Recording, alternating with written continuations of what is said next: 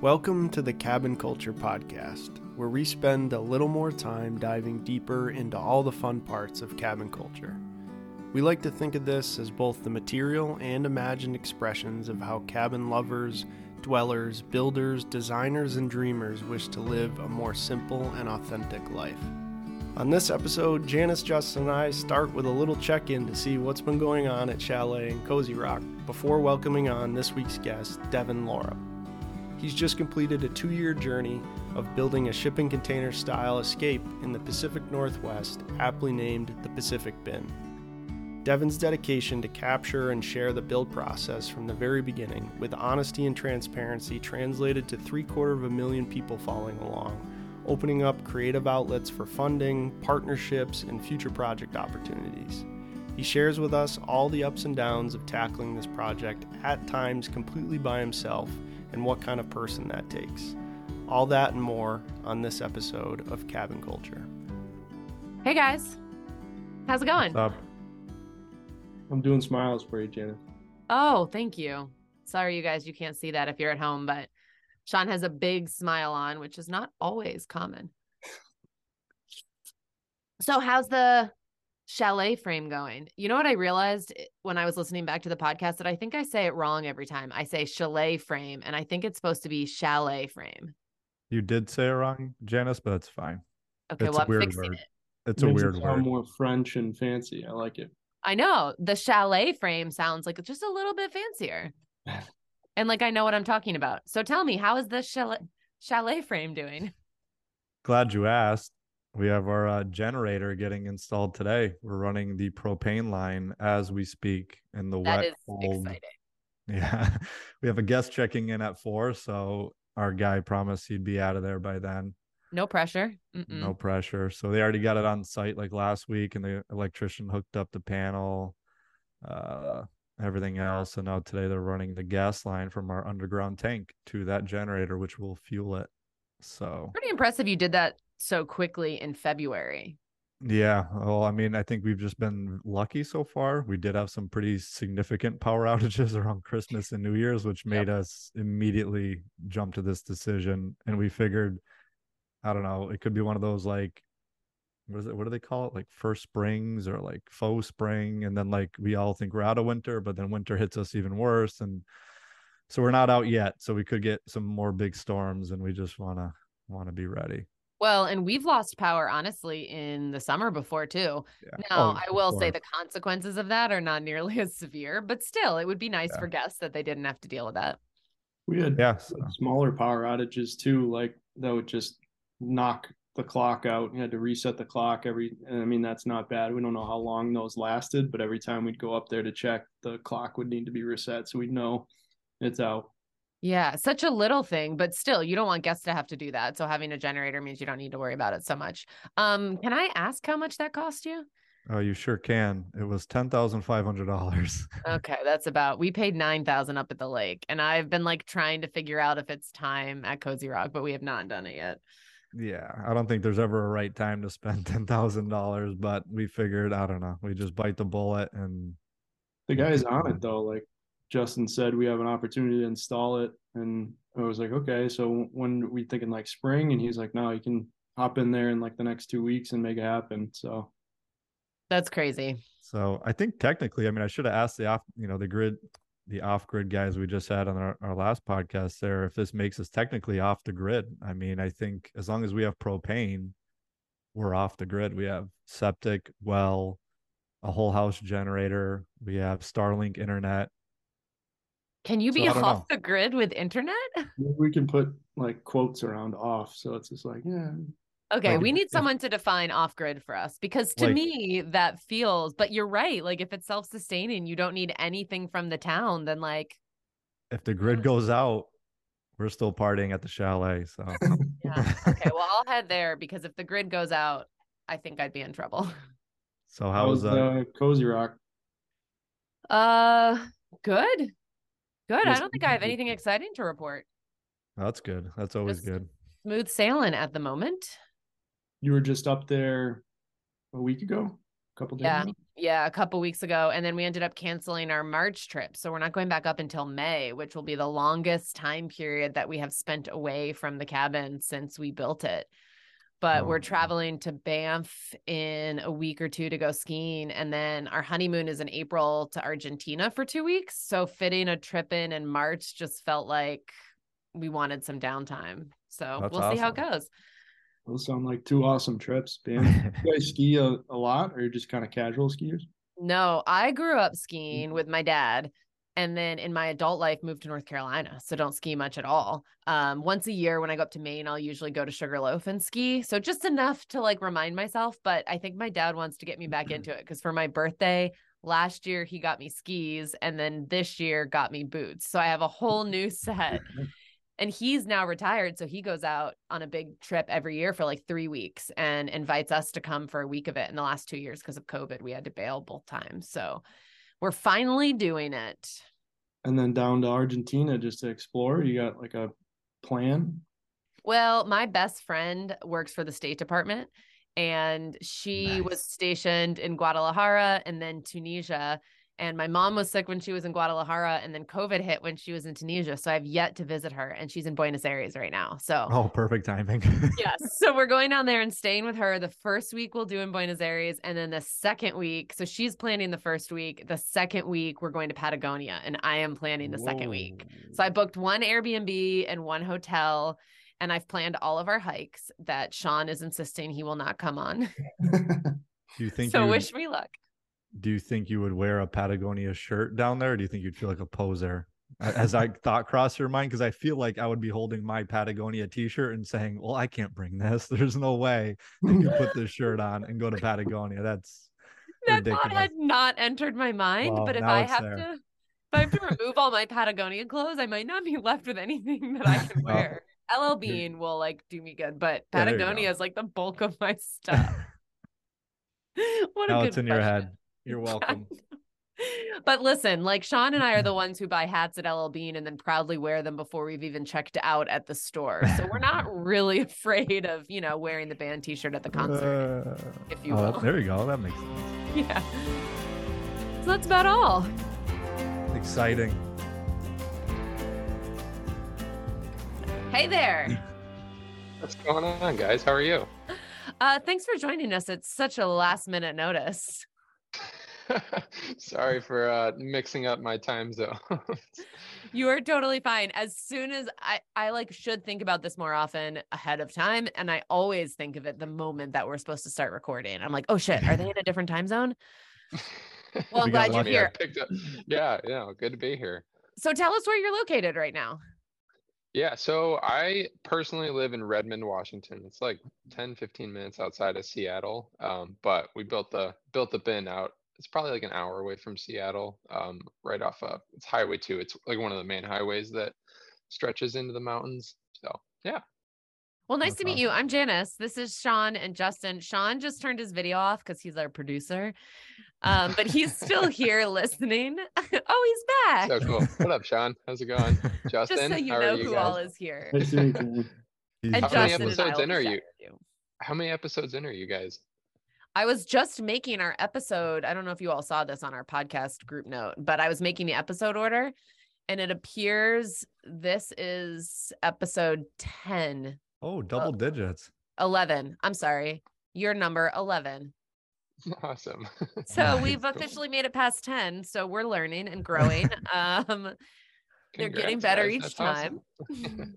I don't know if we actually are, but we tell ourselves we're getting better. So I think we are. The last two that we've recorded have felt spectacular, but who knows how other people will feel. But yeah, for me, I it was the Levi Kelly one, and that was awesome. He's a really cool dude too. Yeah, because you all are in the same space. So tell us, for folks who don't know who you are, if they're not one of the almost 1 million people following you on Instagram, tell them who you are and what you do. Yeah, so my name is Devon Loerop, and I just built the Pacific Bin, which is a shipping container home about an hour outside of Seattle. Right after college, 4 or 5 years? Well, it's already been like 5 years now. Yeah, 5 years ago, right after I got out of school in Michigan, I've always wanted to live by mountains, and all my family's from the Midwest, and I'm just like, I need to go west. I need to live by the mountains, and just sent it. So my mom and I took a road trip out like through Canada, and then I just stayed in Seattle. So moved to Seattle 5 years ago. Okay, wait, did you have a job there, or you were just like, nope, I'm gonna find a place to live and I'll figure it out? Yeah, that was it. Nice. Okay, Just like, deeply respect that. I had one friend out here that I knew through school, so I lived in his parents' like study. It's like a 9 foot by 9 foot study. I had a little air mattress on the ground while I'm trying to find an apartment, trying to find a job. I had like $3,000 to my name at that point. That's So awesome. yeah. But I mean, the Seattle job market is super hot. So I was coming out here with an engineering degree. So I figured it's just a matter of time. So I ended up How landing long a did it job. take you? It was like four weeks, I think. So That's pretty impressive. yeah, that was my full-time job, just sitting at Starbucks every single day, 12 hours a day. Like, I'm gonna go find a job. So I ended up landing a killer job at it's a general contractor. So I work as a project engineer. We build like high rises downtown Seattle and like multi-family homes and all the big stuff you see in Seattle skyline photos. Nice. So yeah, so I landed that job. That was sort of like my slow and steady income. And my side hustle and passions was film and photography. I love creating just aesthetic things that like inspire people, things that make you feel something. So just like when I was like with the undertone of knowing that I wanted to make money with film and photography and could potentially see myself going into that full time. So I started growing my media business, which in Washington, it's a lot of fun because you just every weekend you bomb out into the mountains. You just, I don't know, it's just a really good time shooting for brands and just get to hang out with friends in these crazy locations. So I started growing my media business, like I said, with the undertone of making money with it. So I knew I wanted to funnel that money into something. Didn't know exactly what that looked like. I knew real estate was somewhere in the future for me, like getting involved with real estate. I could not for the life of me bring myself to wanting to buy like a single family home. It was just like, it was very unattractive to me. Yeah, about 2 years ago over Christmas time, I was back in Chicago over Christmas, and we sort of came up with the idea of shipping container homes. So I saw the box hop, which obviously blew up, and I'm like, oh, this could be perfect, because back in high school I worked as a welder. My dad pretty much forced me to be a welder so that I would stay out of trouble in high school. So I knew how to do all sorts of steel work and just honestly love the aesthetic of shipping container homes. Yes. So two years ago, I just decided, I'm like, we're gonna do this. So my mom's a designer back in Chicago. And we really just baked through a design for what is now the Pacific Bin. Yeah, and one thing led to another. I was able to sock away enough money to like fund this thing, or to not fully fund, but at least open up a line of credit and get this thing rolling. Yeah, tell us about that a little bit. I hate to jump right into money, but that's like often one What of the people big. want to hear. I know, and I was a dreamer for so long, and like had a tiny little savings account for a cabin, and the only reason I ended up doing it was because my mom passed away and left me some money, right? But that's like not what you hope for or what's common. So I think had that not happened, I don't know how I would have gotten where I am now. And so you're young and got there so quickly. Tell us how you pulled that off. Okay, so part of it was you were working full time and running a media company. So that made it probably easy to save some of that money. What else did you do when you decided it was time? Yeah, well, also a big part of that was I invested a chunk of my savings early on into Tesla, which paid off big time. They just like, Nice. Okay, I did not see it that like coming. 10x my money. That was, I've always been like a huge Tesla fanatic. I convinced my dad to get one like 7 or 8 years ago, and I just like followed that company like nobody's business. And I put, it was like 10 or 15 grand in, like right off the bat, probably in 2018, 17, 18. And it like I think it was like 9 times my money, which was able to get me out of having my like college beater truck. So I was able to buy a Tesla because I mean, I was going to say, owning you a better car buy here a in Tesla. Washington. Yeah, so I got a Model Y, which was like my dream at the time. And they save you so much money out here, just paying for electricity, not gas. But yeah, so I got that, and it was also able to sock away like the extra half of my down payment. So I put $115,000 of my own money into the bin itself, which opened up a $600,000 line of credit, which is where I'm sitting like just below right now. I'm sitting at like 572 on my line of credit. So all in, the bin was just shy of 600 grand, land included. Now the Can line I of ask? credit. Oh, Oh, yeah, go ahead, Justin. I just had a question. So your line of credit, so were you not able to get like a traditional 30-year mortgage, or did you have to go a different route in the lending world? Yeah. Yeah, so I was able, funding was a tricky one. So it took me a while because banks won't even entertain the idea. They're like, you want to go drop a bunch of boxes in the forest and have people stay in there? That's what I was Have just fun, thinking. dude. So I ended up meeting with a group of private investors and was able to negotiate some loan terms. They're pretty aggressive, so I have 10 years to pay the thing back, but I'll most likely refinance. And now that the home is like fully permitted, it's not just like a structure that I'm just like, oh, let's go build something. I went through all the steps to fully permit the home. It meets every energy code, all the I's you got to dot and T's you got to cross for the state of Washington. So I think now that I'm done with it, I'm gonna go get it appraised, get it refinanced, and pay down that line of credit and get a normal 30 year. You think they're going to comp your box house like they would any other 1,500 square foot home, or would they, how do you think that's going to go? Are you kind of crossing your fingers they're open-minded and just appreciate how nicely you built this place? Yeah, I don't see why they wouldn't appraise it just like any other home. I mean, durability wise, like this thing would smoke any other home, like earthquake, like, Oh, I yeah. mean, we don't have like tornadoes and stuff out here in Washington, but I don't see why it wouldn't be appraised at that. We did the thing 100% true, like full metal roofs, like the closed cell spray foam, like it's built to Washington code. And I don't see why, hopefully why it wouldn't be approved or appraised at just like a traditional home. And this is a new That's problem awesome. that banks are having to reconcile with. I don't know who it's a problem for, but like there are more non-traditional homes being built, tiny houses, things like that, and figuring out appraisal for that, especially if at the time that you refinance, you have a proven rental record. I don't know if they keep that, like, do they account for that? Do you know, Justin? What's that? Did I cut out? I was a little choppy on Nope. my side. Okay. Like I would think that banks have to be thinking about this because so many people are now exploring like alternative ways to build.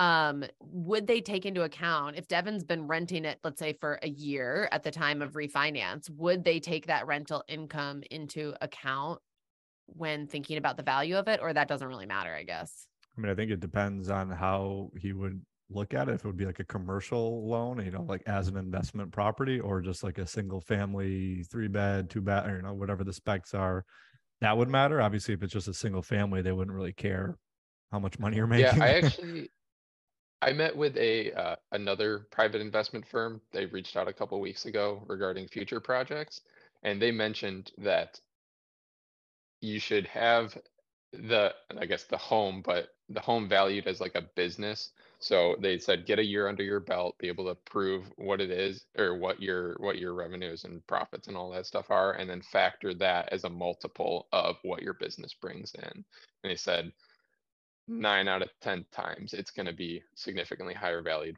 than what the actual home is itself, which brings into another thing. How do you also value the, I guess, like social media presence of a home? Right. Because if you sell that business, like you are no longer managing that. So it's like this gray area. And that's How do you value that?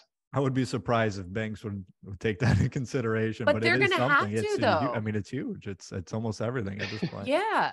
They're going to have to start accounting for social media following. I do think, because like Trot Cottage, who had like a ton of followers. I mean, at the time when I started following them, it was like 50,000. I was like, that's so many. And they sold a technically 1-bedroom, not winterized cottage on a lakefront for over $1 million.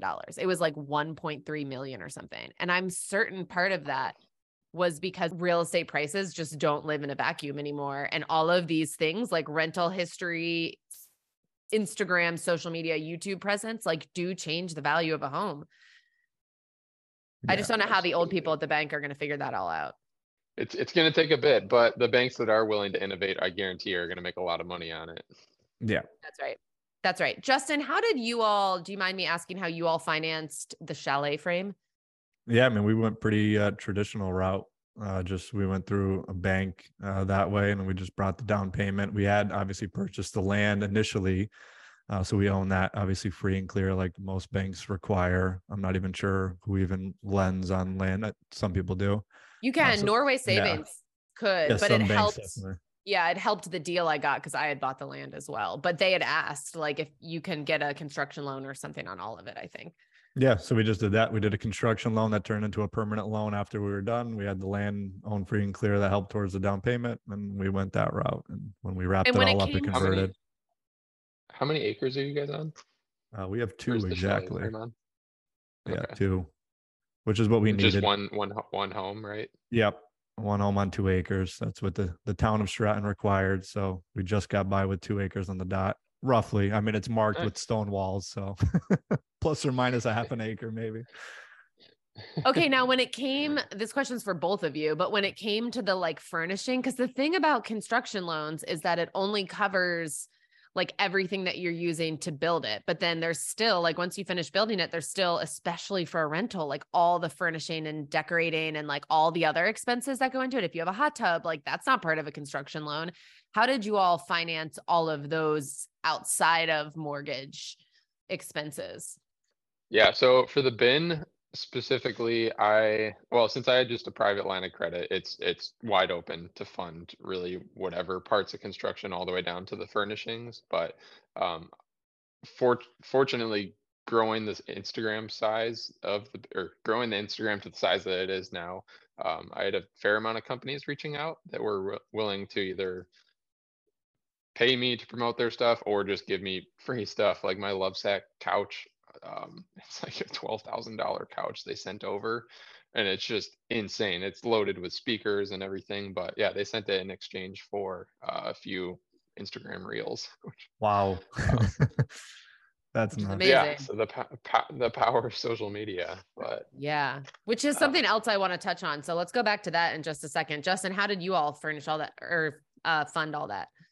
Yeah, I mean, that's where kind of things get a little tricky, I guess, if you're going the traditional route, because they kind of ask for, like, when you ask for a disbursement at certain milestones, I mean, you somewhat have to let them know, like, some invoices and like what you did at that milestone, but obviously, you can't track everything. So, if you have invoices that were maybe lesser that month, and you can buy some furniture ahead of time and you can kind of mix and match everything. But it kind of just, there's a lot of juggling, I guess, when you're just trying to make it all work out on a traditional construction loan. And then just cash, obviously throughout, if it took a year to build, we're just kind of buying things with cash here and there too, or credit cards. We open up a credit card, you can do that. That's a fun little trick. Some of them offer you like 0% for like a year or something, and tricks like that, but you get creative for sure. No, that was one thing I absolutely did not budget for. At least I did budget for, but not to the extent that it actually takes to furnish a home. I thought I was like 15 grand in, and it is so much more than that.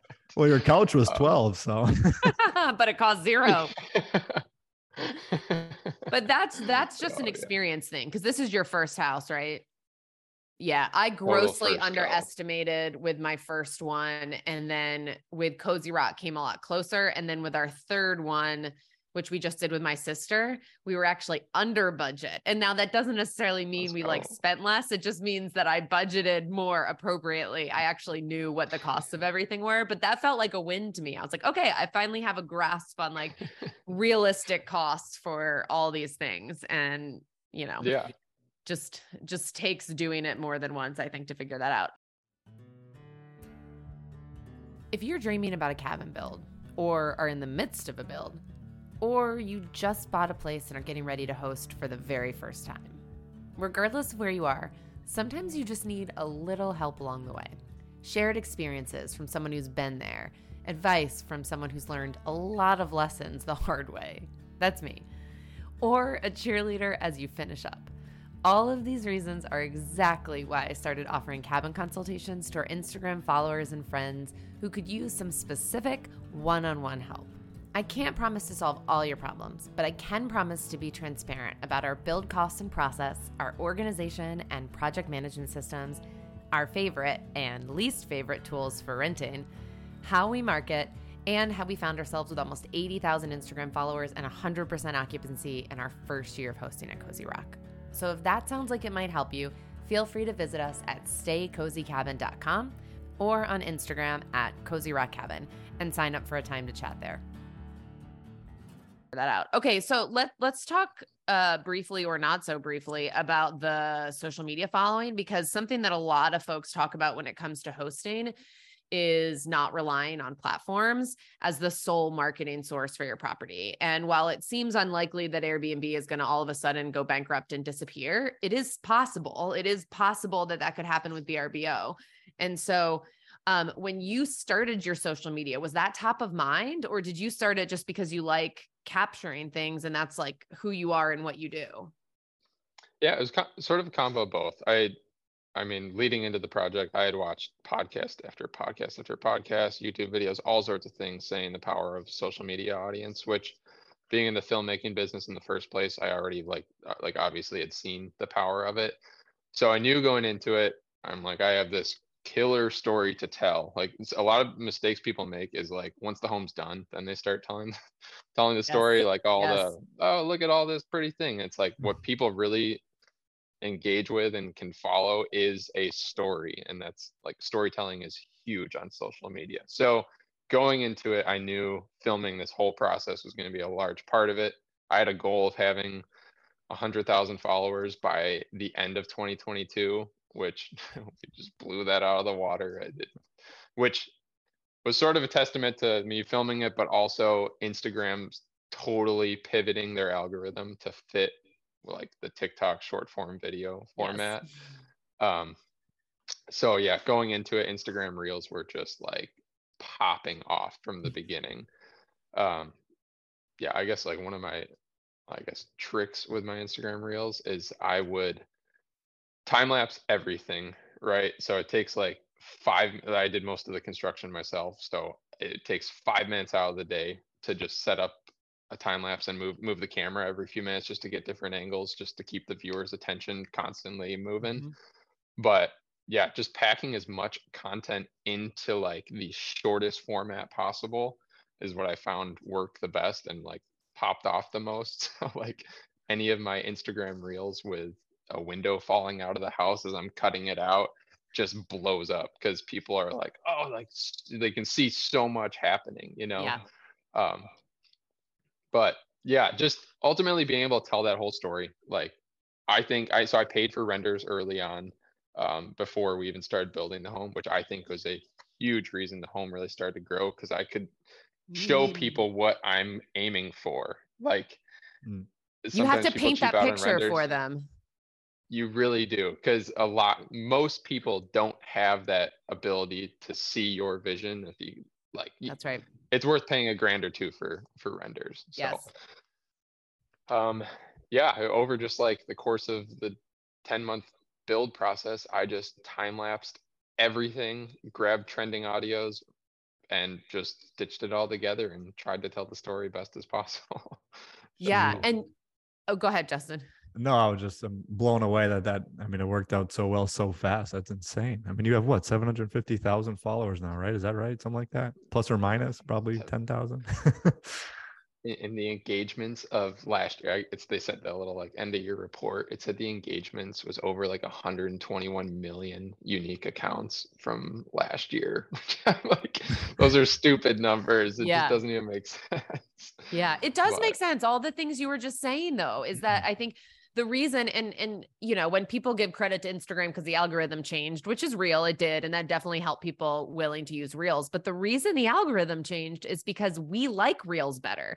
Even the people complaining about having to make Reels, I would bet that they're spending more time watching Reels than they are anything else. And that's why the algorithm is doing what it's doing, is because that's the format that humans like. And so I also run a video production company. And so it's interesting that both of us went into the projects immediately with a mindset of like, I just have to tell a story around this. And I think that's where Reels make it so much easier than just a post, to tell that story as you're doing it. Yeah, absolutely. Especially, I mean, even when they started like the creator bonus program on Instagram, where you can actually start making money through it. like, oh crap, I can move the camera around a few more times if this will help fund the thing. Which is smart, because if they wanted to pivot the platform to video and they give that incentive, like, I'm sure you make a ton more than I do, but I make like $150 a month just for creating Reels, which I would do anyway. So we just go to like one nice dinner every month, and I'm like, thank you, Instagram. Like, I'll take it. Hold on. How cool do you have to be to get this invitation to the? No, I think anybody can. I don't think I got an invitation. I think you just have to be a creator or a business account, and you're in. Yeah. And you have to sign up for it, and you have to sign up for it every month. And then you have to remember when you're publishing a reel to make sure that you click Reel play. Cause like the one that we just had go viral this last week of Sean pretending to barf on an airplane is at 2 million views. And I forgot to add it to Reels bonuses. No. Oh, dang. That's worth fine. Like what, $500 or $600? No way. The way that they reward mine is like, I've had ones go viral before, and they call them bonus plays. So it's only like certain numbers of those plays count. Who knows? It could have been more, but I totally forgot to click the button. For those who don't understand, like how does this work? So if you have a creator page or a business page, you just create a reel, then what? And then they pay for it. Devon, I'm going to grab my phone. If you remember how you signed up for it, I'm going to look and see if I can figure it out. So I'll let you explain it first. Yeah. So the way the creator bonus program works is that so at the start of every month, Instagram starts tracking all the reels that you produce. So their goal is to get you to create as much content as possible to just keep the platform going and keep people interested. I think you can make up to like 150 reels a month. And over that 30-day process, they collect all of the views that you have, and it's like the views from the first 24 hours are worth more than the views that you make over the remaining 30 days or 28, whatever, however much time is left in the month. So yeah, they pretty much just reward you for your views. But a little trick is make sure to post right at the start of the month, or like load the front of the month so that all your reels can keep collecting views. Because if you post a reel on like the 30th and the reel, or what do you call it, like the timeline expires on the 31st, you only get paid for those like however many thousand views. But really, you should just be posting reels every day. So pretty much. Okay, so you go on Instagram and you click on your profile, and then you go to settings. And then when you're in settings, like the third one down, at least on my version, will say either like business or creator, or what does it say on yours, Justin? Third one down says creator. I'm a creator, so. Yeah. Okay. So click on creator, and then click on bonuses, and tell me what it says on your screen when you click on bonuses. I don't even have that option to click bonuses. So am I not part of the club? This is awkward. Oh, this is awkward. All right. Sorry, guys. I guess they do roll them out, not all at once. Me and my 3,000 followers will sign off now. Keep an eye on it though, because it will show up and you will get rewarded for them. And it's not like big money. I'm sure Devon makes a lot more because he gets a lot more views, but even for a smaller account, like it's some money. It can't We'll hurt. check it out. Yeah. One nice dinner a month. That's all I need. There was one point in the summer where I was like in the heat of cutting windows out and everything. And I was like, that was when I was at the peak of engagement. And I got one check for $8,500. Hell yeah! And I was freaking blown away. I'm like, this just paid for my septic field. What? Okay, so that is a very different level than my $150 dinners, but that's amazing because you are putting in so much work into this, and to get some sort of compensation back for the time absolutely is amazing. Yeah. Hell yeah. Good work, Devon. I love that for you. Okay. So can I ask you another question about, well, okay, this is not going to be as helpful to the people. I'm curious about it, so I'm going to hold off on that one. But what other tips would you have for folks? Because I find it interesting. You've worked in video, so I get that you're more comfortable with like what to document and how to tell a story. But a lot of people who work in video aren't great in front of the camera. But you also put yourself in front of the camera a lot, which I think is intimidating for a lot of people and a barrier. Do you think that that had something to do with how quickly you grow and how successful you've been on YouTube and Instagram?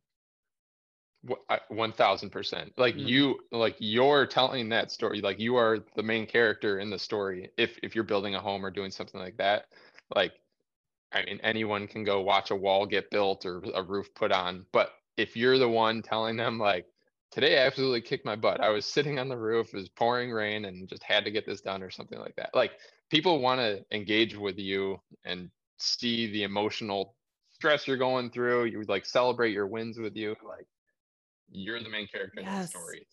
Like own it. So well put. It's awkward it's really awkward at first, but if you can just put yourself through like 2 weeks of it, it'll feel totally natural and you'll just it's still weird for me talking in front of other people. Like most of the time I was out there either by myself or with friends I'm super close with. But like having my electrician running around and being like, all right, guys, today we're right. Which is a reality. Feels a little bit different. Yep. Yeah. But I think that's so you just true. gotta get through it. It's worth it. Yeah, I mean, I follow a bunch of cabins on Instagram for obvious reasons. And there are so many of them that I will forget the name of, or I have no idea who's behind it. I don't feel emotionally connected to them. I love seeing the pictures and I'm so much more engaged in that content. Yeah, and that's where I guess that's where we lacked on our page. And as a result, Janice made us drive all the way to Freeport, Maine to visit her in person because we never introduced ourselves in the digital space. So That's anyway, right. we learned our lesson and we won't do that again. No, you're still not on camera enough, We're Justin. still not on camera. We didn't learn our lesson. I'm kidding. I told him I followed them from the beginning of their build and I thought it was a very interesting threesome situation they had going on. I just really wasn't clear on like who are all, wait, are there two of them? Are there three? Are they married? What is happening? So listeners, don't make that mistake. It's just more fun. And then I will say, we've mentioned this on the podcast a couple of times and folks have come into my DMs and introduced themselves by name. And I do really like that. But I will say it's still hard for me to remember when it's not a human you've met in real life. It's hard to just remember a name and which cabin does that go with. But the people who put their faces on theirs, even if it's just pictures, it's much easier for me to remember because I feel like I've met them. And I guarantee that's true for their followers too, and how engaged they are in what's going on. Yeah, there's been so many people I've met through the platform that like, I mean, we send video messages back and forth in DMs. I'm kind of really, I kind of get tired of like talking to each other or something like almost like the Snapchat, but on Instagram. I don't know. I just get tired of messaging, like texting people all, or like just typing stuff out. It's like, I'd rather engage with them in at least a more natural state. Yes. If that makes sense. I've never done that with the video. I've had people send me voice DMs and I agree. I like that more than the text because the text is just so impersonal. But now maybe I'll try the video. I love that. I just learned in the last 10 minutes I'm doing everything wrong on social media. So I'm going to be ready. Be ready for the just for the put your glow face up in of front of the chalet. camera. People will love it. And you have beautiful images though. You're definitely doing that right. You are working with the right photographers and you all take really good images. So you have everything you need. You just need to turn the camera around a little more often. You even have 3 of you to film each other. You have everything you need, Justin. Thanks for the support, guys.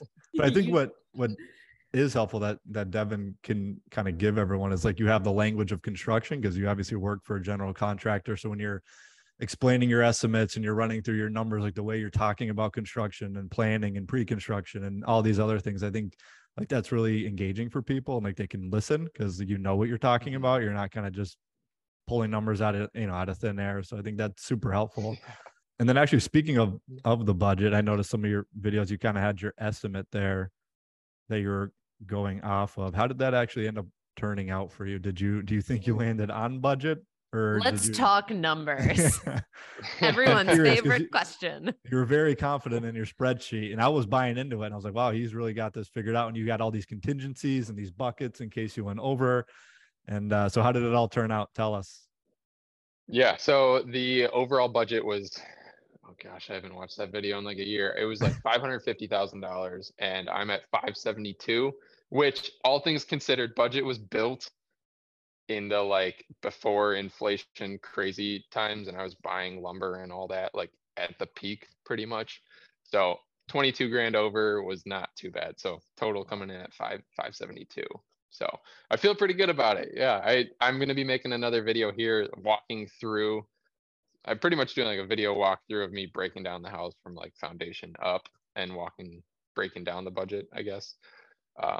So it'll be just fun to see what numbers were higher, what numbers were lower, just to sort of be able to refine it for the next one. I mean, Are you doing this full time now?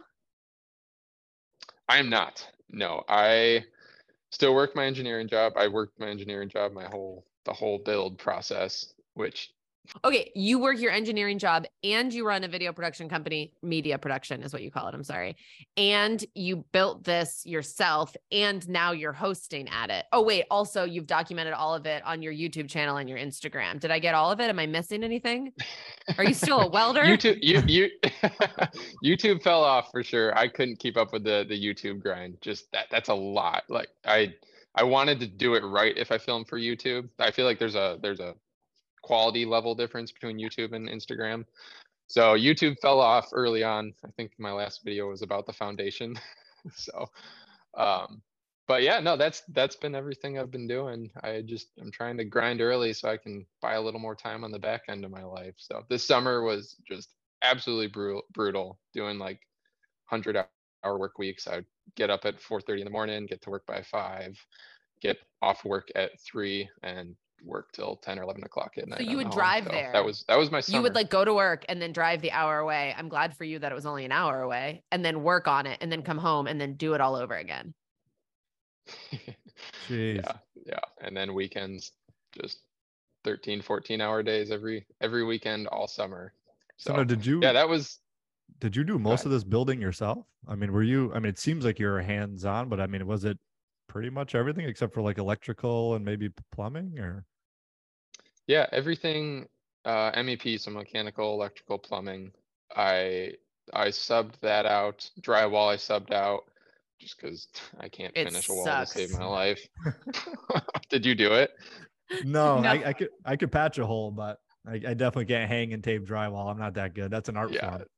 It's the one thing really Sean refuses to do. He's like, I can do it, and I refuse because it sucks. Yeah, so I subbed all those out, but everything, and foundation as well, but everything else besides that, my family and I did. My family flew out from Chicago multiple weekends to help out. My girlfriend was just huge support in that whole thing, in the whole process. But I did all of the welding myself, stacking of the boxes. I stacked the second floor by myself on like a Friday afternoon. I rented a forklift, and it was just downpouring rain, and I chained it up, put it on the forklift, threw it on top. I had my drone hovering in the air with the controller sitting next to me, so I could see what's happening and where my like hit marks were, where I need to like keep poking the box on top. When I got to the right spot, go climb the ladder, go weld the thing solid. And I wasn't even going to ask about doing that part, because I figured that's a no-brainer. You obviously didn't do that part yourself, and you said you did it all by yourself in the woods with a drone as your guy on the ground. Just you and your shipping container and your what did you use to drop it down? So I got a quote for a crane that was like $6 or $7 grand for a day pick, because they would have had to bring a whole bunch of bracing with the forest, and they just said it was going to be really tricky. So I went to a bunch of different places, and they were all like $5 or $6 grand for a crane. I'm like, okay, that doesn't fit into my spreadsheet. So I rented a 12K forklift, which is it's pretty much like one of those telehandler boom lifts where you can boom out with the box on it.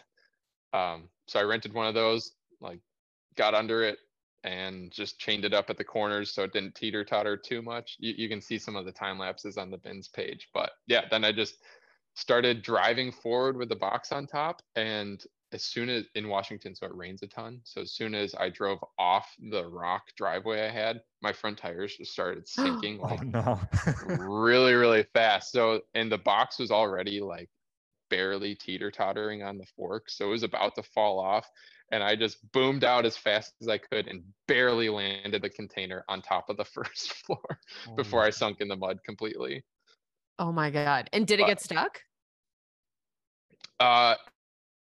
I had to yeah, it was kind of tricky. I had to push the forks against the foundation to get myself out of the mud. nice. Yeah, that was one of the most brutal days out there, and it was just downpouring rain the whole time.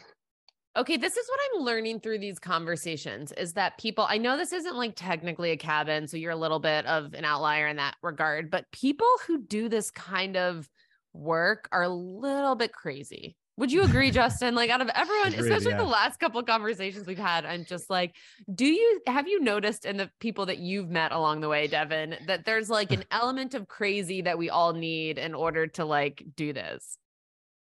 You have to. You like no one just willingly does stuff like this. No one, I mean, I don't know, it's cool. I love meeting people like this that are willing to take a risk and willing to like dive head first into something. I mean, those are the kind of people that I realize I just really engage with and can relate to the most. And it's just like life is so short. You gotta live it. You gotta take risks, and Yeah. Have you some always don't been work like out, this? some do. I would say so. Yeah, my mom's always said I've just been a a lot of work as a kid, diving into all different kinds of And I things. feel like there's like a level of like self-reliance too with some of the guys we talk to that go off the grid and they're all by themselves and they got the hatchet, you know, that whole story. But then even you, I mean, to go out and rent a boom all by yourself, and I'm assuming you've never stacked shipping containers before, but maybe you have. I wouldn't rule that out. I And then you haven't, just go no. out in the rain and you just boom out this container, and then if it would have missed and fell and your thing got stuck and you're out by yourself, now you got to get yourself out of the mess. I mean, so like there's a level of like confidence and like self-reliance, and you got to be able to just figure things out. Like that's crazy. That's insane that you did that. I Like felt there's cool just always a hearing that. solution to everything, and so many people can just get so worked up by the what ifs, and it's like Mhm. absolute worst case, I have to go rent like a dozer or something to go pull me out. But it's like Even more there's content. always a solution to something. Yeah, Think about the right. content you can get with that if you had to pull your boom lift out of the mud. I mean, that's big. That's big numbers, I bet. I feel like you're talking to millennials when your response to something really bad happening. But guys, it's good content. And we're not wrong. Oh, that's It so is good funny. content. Hey guys, this is Justin from the Chalet. If you're not already listening to this podcast in a cabin or on your way to one, I'd just like to take a second to let you know that our spring calendar is open, along with a few winter nights to get that last minute ski trip in before the season ends. I'd also like to remind you that our A-frame comfortably sleeps up to 6 guests. We're located just 10 minutes to Mount Snow, 15 minutes to Stratton Mountain, and we're surrounded by tons of trailhead access, including the famous Long Trail. Oh, and the food and drink scene here in Vermont is incredible, since most of it's either raised, crafted, caught, or brewed locally, so you definitely don't want to miss out on this. But to learn more, you can find a link to our page in the show notes below. We hope to see you soon, and enjoy the rest of the show. This is why I do think that visual storytellers are really good at social media, because that's all it is good storytelling. And you were telling that story and I was just totally absorbed in like the mental movie that I was making of like what this all looked like. I'd actually just have one question about, I guess, building, if we're about to pivot off that. I'm not sure. But so obviously a container home, I'm sure you probably never built a container home before. Was there any like special construction methods that you might have learned maybe the hard way building this for the first time? Obviously it's not stick framed with plywood and 2x4, so maybe a bit of a learning curve or some surprises. For sure, yeah. I mean, there's definitely a lot, like the plans only get you so far. You do have to figure out a lot of the intricacies on the fly. One thing which I feel like is becoming common knowledge now is your insulation on shipping container homes has to be a closed cell spray foam. So normal insulation is open cell, which means it's porous, which works great for traditional homes because having those little air pockets really helps to decrease the transmissibility of temperature through the wall. But with shipping containers and like having steel on the inside, there's that ability for the steel to sweat as you get hot and cold. So that closed cell foam adheres and doesn't have any pores for like that sweating of the steel to like penetrate into. So it pretty much turns the steel and the foam into one system. So that's one thing I had to figure out like early on, because I knew I didn't want to have to deal with water problems down the road, especially living here in Seattle where it rains all the time. And then I think the next thing I would do different is use steel studs instead of like normal lumber 2x4s. That not only increases the what do you call it, like your insulation value, because if you're able to just feel those your R value, you're able to fill those steel studs with that foam instead of having to rely on the thermal properties of the wood. So, and it makes your drywaller's life a whole lot easier, not having to shim walls or anything like that with bent 2x4s. Because once you spray foam in wood 2x4s, those things you're not able to shift it around with the drywall going up. So they literally have to shim everything. So I'm definitely using metal studs on the next one. So there's a next one.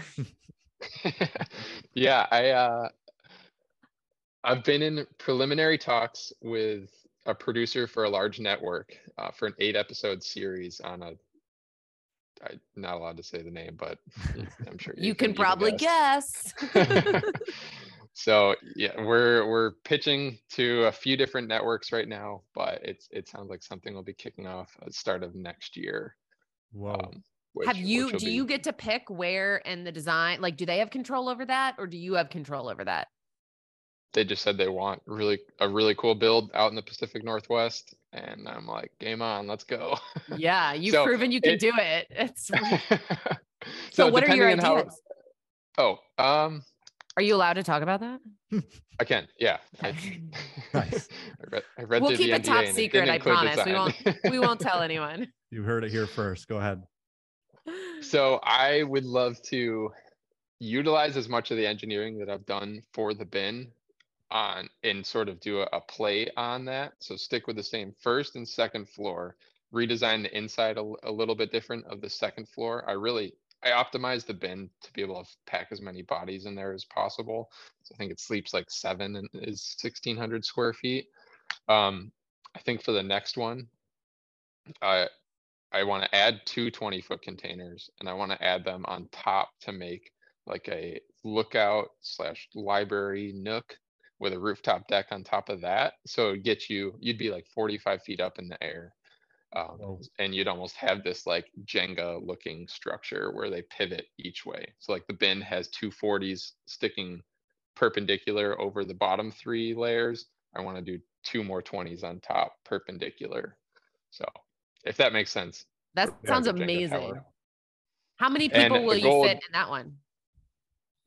I think I'm going to stick with the same number of people that'll be able to sleep, but just have more like experience type areas of the home, like the library lookout nook. I wanted for my first build to be on the river, but there's like way too many hurdles you had to jump through for permitting and critical areas. And you have to, like with all the snow melt, the rivers rise a ton. So you have to have all sorts of engineering and piles driven down into the bedrock to be able to make it through that like 100-year floodplain or whatever. No big deal. So, so I've decided to play it a little bit safer and go with the forest vibe for the first one. Just sort of, I was drinking from a fire hose on this first one, which was plenty of work. So now I feel like I have a little more capacity to go a little more extreme with the next one. Do you already have your eyes on a piece of land, or are you on the hunt this year for a good piece? I think my girlfriend would kill me if I said I was on the hunt for land right now. But I'm always looking, right?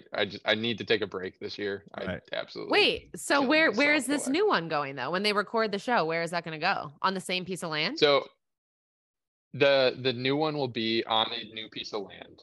Okay. And I'm going to aim for the river with the new one, but it takes a while to get all the paperwork in line with the network is sort of what I'm learning over the last couple of weeks. So it's probably going to be a year from now that it'll kick off the next build process, like Okay. finding the land. They want to be able to film that. What are you looking for in the land? Like, Oh, I see. Yeah, it makes sense. yeah, just the whole process. Like episode 1 will be finding the land. The last episode will be opening it up. Yes. Now, are you going to be allowed to document it on social media because they're capturing it?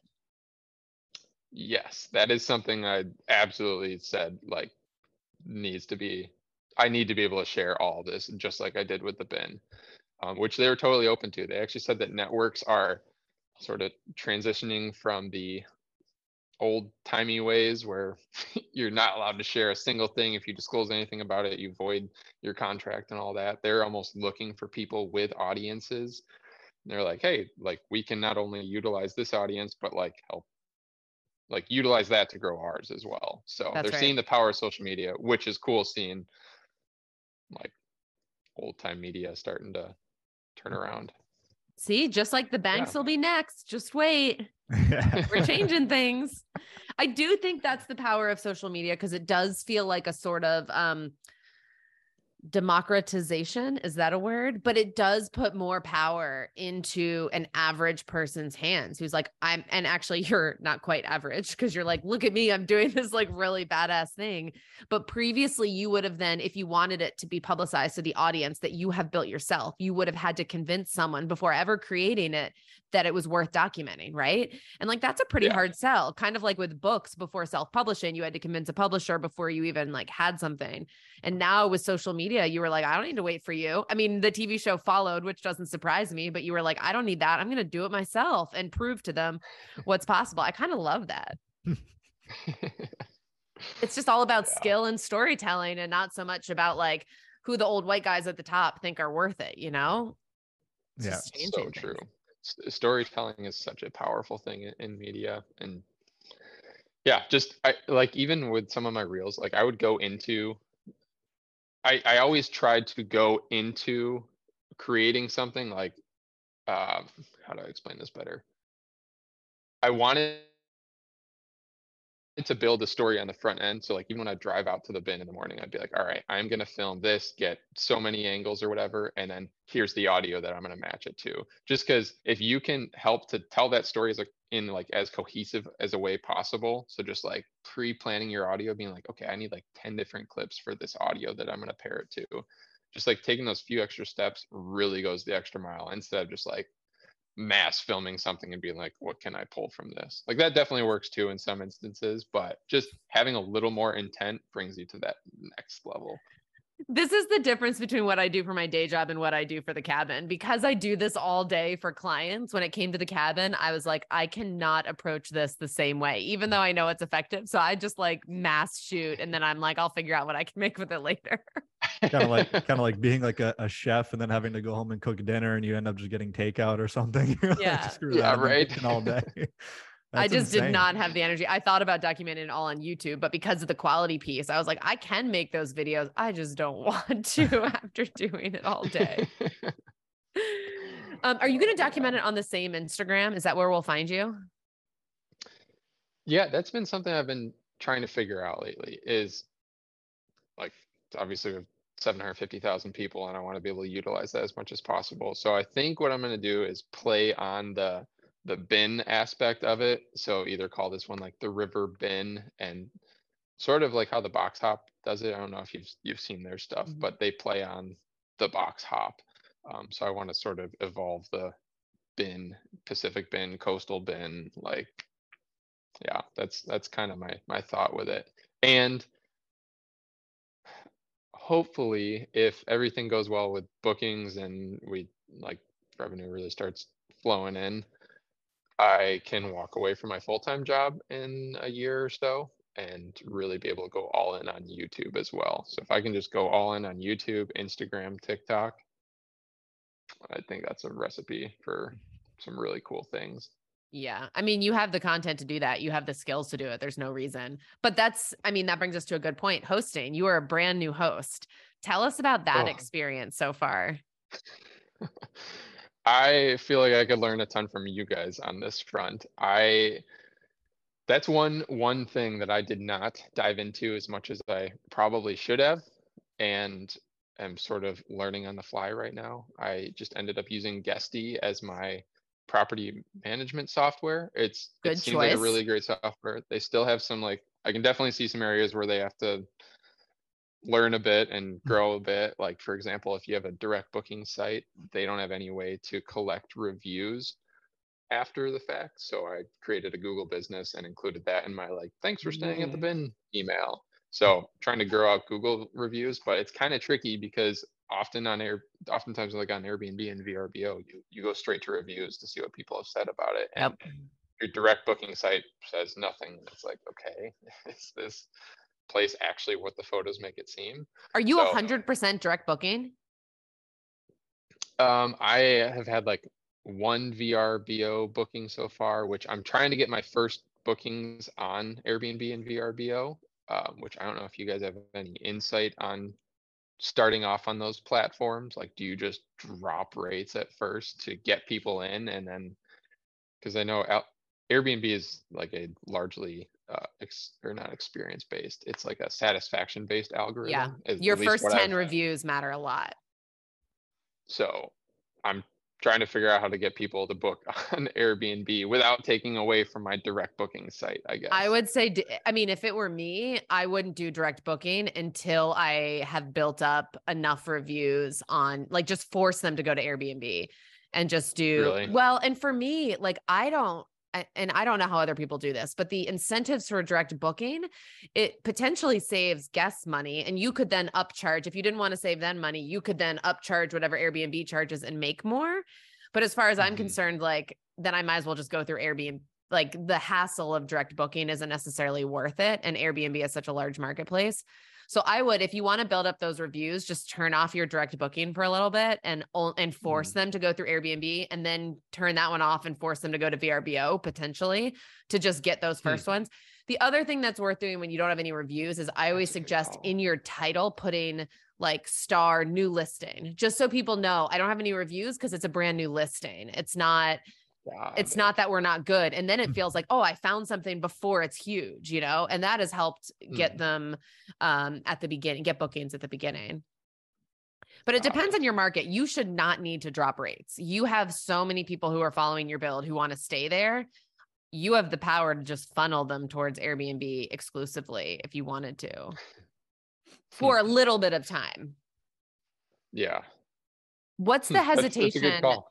What's the drive towards, I'm so unpopular in my opinions because I feel like everyone's pushing people towards direct bookings and I just don't understand it, because Airbnb has the accountability piece of like people have to be verified and have reviews and like, and you can have your own cancellation. What is the help me understand why I should go to direct booking actually, because I'm curious. Why did you start there? Well, I started with direct booking because I thought building the audience that I had, I would just be able to fully just funnel everyone from there into the direct booking site. Which I figured if I can save the overhead off of Airbnb for the guests, like they would appreciate that a lot. Which, I mean, I've got March like half booked out now, and April's probably almost half booked out now as well. So I figured making a little more money on the front end for me and saving guest money is like a win-win. But I'm starting to realize that I have to constantly market on my Instagram to be able to get more of those bookings, and I would really rather use a company that like $1 billion company with a huge marketplace to be able to do that for me. So I think that's going to be the approach. I think sort of still leave my direct booking site up, or maybe pull it down off the link tree for a few weeks to get a few Airbnb bookings, and then sort of see where it goes from there. I'm totally new to this whole hosting deal, so it's sort of been a drinking from the fire hydrant experience. Yeah, because the other thing I would say is hosting like up to 7 guests. So I have one property that can fit 8 to 10. I have Cozy Rock, which can fit max 4, but most of them are couples. And then I have another one that can fit 8 to 10. And the first one with 8 to 10, I've been hosting at for almost 7 years. And I can say that hosting groups is a whole nother beast, because one Really? person books, but there's 6 or more people coming with them who don't know you personally, who might not follow you on Instagram, who might have, and there's no accountability for those 6 other people other than that one friend. And this is only if there's reviews. So if on direct booking, you don't get to review them, then there's no accountability for them and what they do at your place with a group of people. And that's the reason I have avoided direct booking is one, Airbnb has backup insurance. We also have our own insurance, but secondly, just the accountability of they know we'll review them. So at least one person is going to be held accountable when they leave a mess or don't follow checkout procedures or throw a party or whatever it is that they might do there. There's more accountability. That's an aspect I didn't even think about. That's a great call. Yeah. Groups are just different. I honestly would be way more apt to go to direct booking for Cozy Rock because we've had almost everyone finds us on Instagram. They feel like they have a personal connection to me and do after they stay there. And so there's that kind of built-in accountability. And at worst, there's only 2 or 4 people, right? So how much damage can you really do? But we get a lot of snowboarders and you can get a group of 20 somethings, which you probably are. Let's just say this. Folks listening who listened to my episode with Alexis will know how I used to treat cabins when I went with groups of friends. So I know very intimately what groups of 20 somethings do to cabins while you're not there. Now we cleaned up after ourselves, but I know what that could look like. Oh, I didn't want to think about that. I put so much work into now this he's thing. stressed out. No. None. I will say I've had parties, I've had groups, whatever. And the extent of my damage is someone fell on top of a poker table and broke it. Or they, went into the hot tub dirty and we had to drain it or threw trash off the side of it. You're right. I don't have any horror stories of someone ruining my property. So I don't think you need to worry about your financial investment. More just it's easier for your cleaner if they don't have to do extra work. It's easier for the property if they're, it's just, don't worry excessively. Those are just my reasons for having chosen Airbnb versus direct booking. But I'm not convinced that I'm right. So that's kind of why I ask about the direct booking side. I don't know what I'm missing. Yeah, and I really don't know. Yeah. You're learning. No, do you guys have any more? I guess what would be one of your main tips from a hosting side of things for not only getting bookings, but just being a good host? Even from the little things people notice when they walk into the home or whatever. I guess, does anything pop into your mind right off the bat? I think hosting my dad is really helpful because he's open with feedback and he's experiencing it like a guest. So when he came to my cabin the last time, he had a list of small things hey, I really would have liked a hook on the back of my door to put my clothes. That's, I usually find that places and you didn't have one. I was oh yeah, good point. Or having a friend or someone go and experience it as a guest and just have them give you, because guests will often hesitate to give you that kind of feedback because they don't want you to think that they didn't enjoy it. And the reality is you can enjoy it and still give feedback on what would make it even better. So just really encouraging that feedback, friends and family, or having a feedback form for guests so that it's not on a review, but they can still give you that feedback is really helpful. Yeah, I think even in the beginning, awesome. our Airbnb message, I think we even included kind of boldly, we're brand new and we're open to any and all feedback. Please give us feedback. And a lot of people did private notes.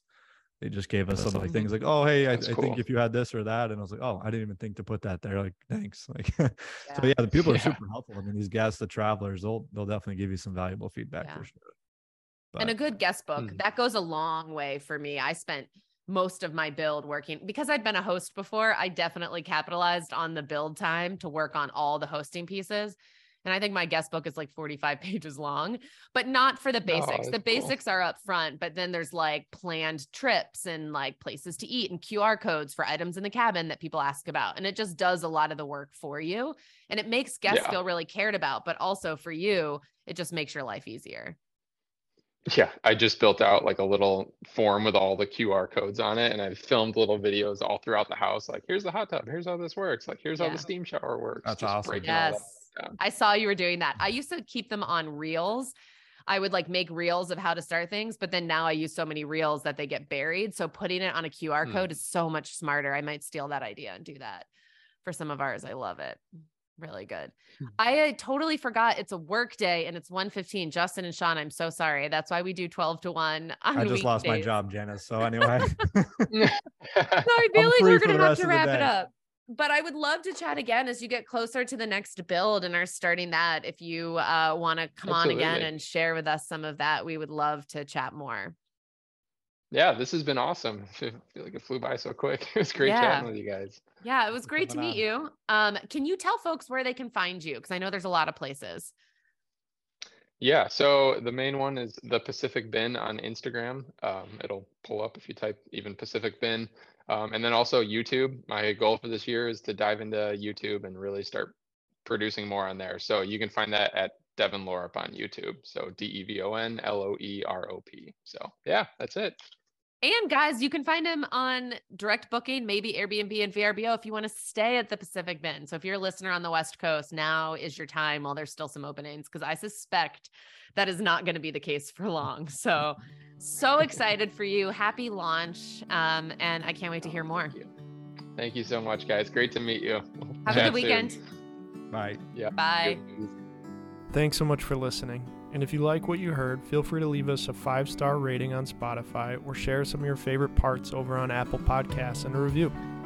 If you have any suggestions for guests or feedback, you can always find us on Instagram at Cozy Rock Cabin and The Chalet Frame, spelled CHALA. See you next week, and thanks for joining us.